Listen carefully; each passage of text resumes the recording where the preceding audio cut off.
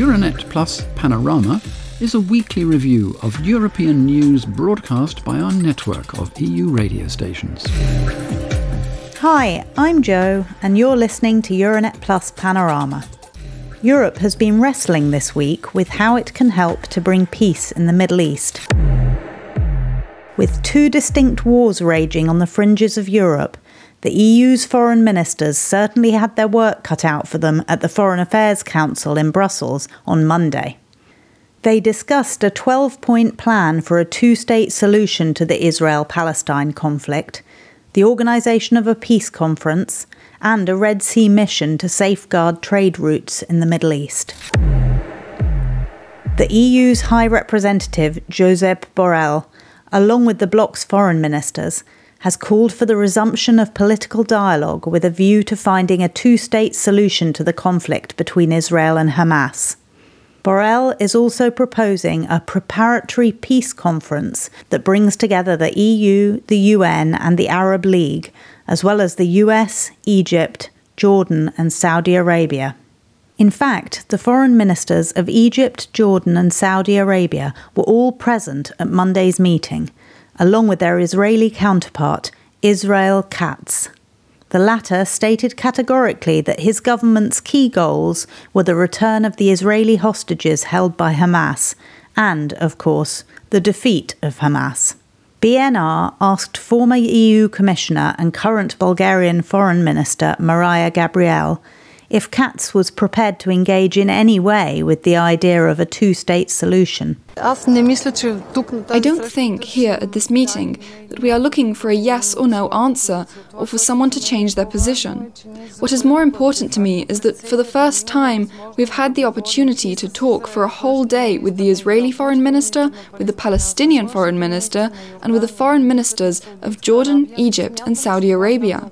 I think this is a very positive step towards helping all of us at some stage to realise that a two-state solution is the only way to ensure we do not make the same mistakes again.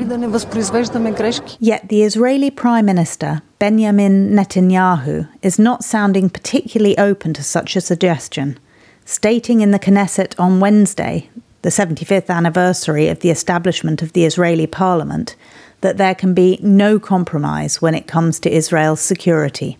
Polski Radio shares his comments. We set goals for the war, and they are robust and valid: to end Hamas's rule, to return our hostages home, all our hostages, and to ensure that Gaza will never again constitute a threat to Israel. Anyone who lifts a hand against us in Gaza, anyone who lifts a hand against us anywhere, will very quickly feel our power. There is not, nor will there be, any compromise with regard to safeguarding our existence and our future for generations to come.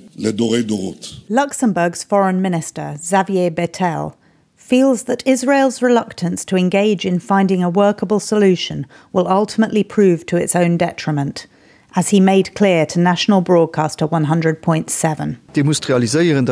You have to realise that you're making yourself increasingly isolated and that one day we might no longer understand. Yes, you have been a victim of Hamas, but that status of victim may not count for some people anymore, and you want to avoid that happening, because right now the biggest victim is, in fact, the civilian population in Gaza. Slovenia recently began its 2-year term as a non-permanent member of the UN Security Council.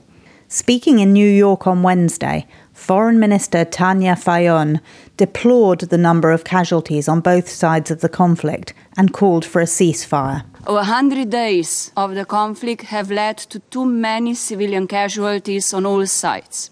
1 in every 100 Palestinians in Gaza has been killed. And enough is enough. Fayon also stressed that the Security Council should speed up talks on the future, adding that a two-state solution was the only way of preventing the spread of extremism and extremist ideologies, and the only chance for peace. RTV Slovenia reports. Marcin Żurżanowski, a Polish expert in Middle Eastern affairs, tells Polski Radio that the conflict between Israel and Hamas in the Gaza Strip is being exploited by Iran and the Houthi movement in Yemen, among others. He stresses, however, that bringing the Gaza conflict to an end will not automatically end other conflicts in the region. Even if somehow, by some miracle, this conflict came to an end, and I cannot imagine how this would happen, this would not solve the problems in the region. The Houthi rebellion, for example, although now very much linked to Iranian activities and to the situation in Gaza, is a completely separate Yemen-specific issue that is independent of external factors and a product of tensions within Yemen itself. On the subject of the mounting attacks on ships in the Red Sea by the pro-Palestinian Iran-backed Houthi militia in Yemen, Josep Borrell also announced, after Monday's Foreign Affairs meeting, that there had been an in-principle agreement to set up a common security and defence policy mission in the Red Sea to protect ships. With almost a fifth of world trade and a third of container traffic passing through this region, the safety of shipping in the Red Sea is vital to the global economy. However, unlike the joint US-UK military operation that's currently underway, the EU mission, which may be given the green light at next month's Foreign Affairs Council, would not carry out airstrikes in Yemen. Still, certain member states have expressed reservations about this latest development. Observers fear indeed that, instead of cooling the situation in the region, an EU mission may further inflame tensions. In addition, there are concerns, as Ieva Korevaite, a professor of Middle East relations at Vilnius University, explains to Zhiniu Radias, that the EU mission and the US-led mission could be conflated and the EU subsequently seen as pro-Israeli by association. Certain EU member states do not want the mission to be associated with a pro-Israeli coalition. They would instead like it to be clearly defined along pragmatic economic lines, prioritizing the safeguarding of free navigation while ensuring some distance from any pro-Israeli coalition. But all reservations aside, Korevaite emphasizes that the EU does need to act, because the longer trade is disrupted, the harder the EU's economy will be hit. Around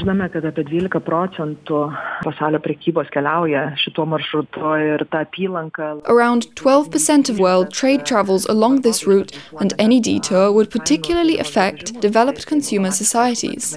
There would be significant price rises. To protect the economy, the European Union must take action.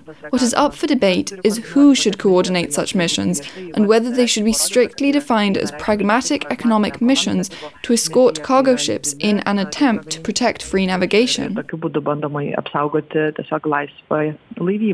Italy's Foreign Minister, Antonio Tajani, agrees that action is imperative, but he would take things a step further still.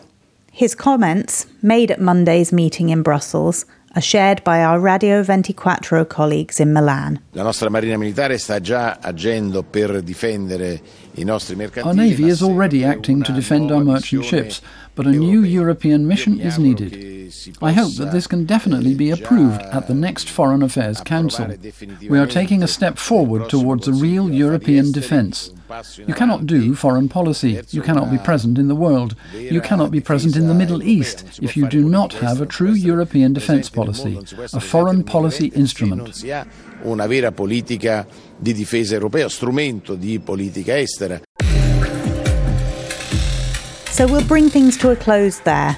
Do come back next week for another roundup of the news as reported by our colleagues from around the EU.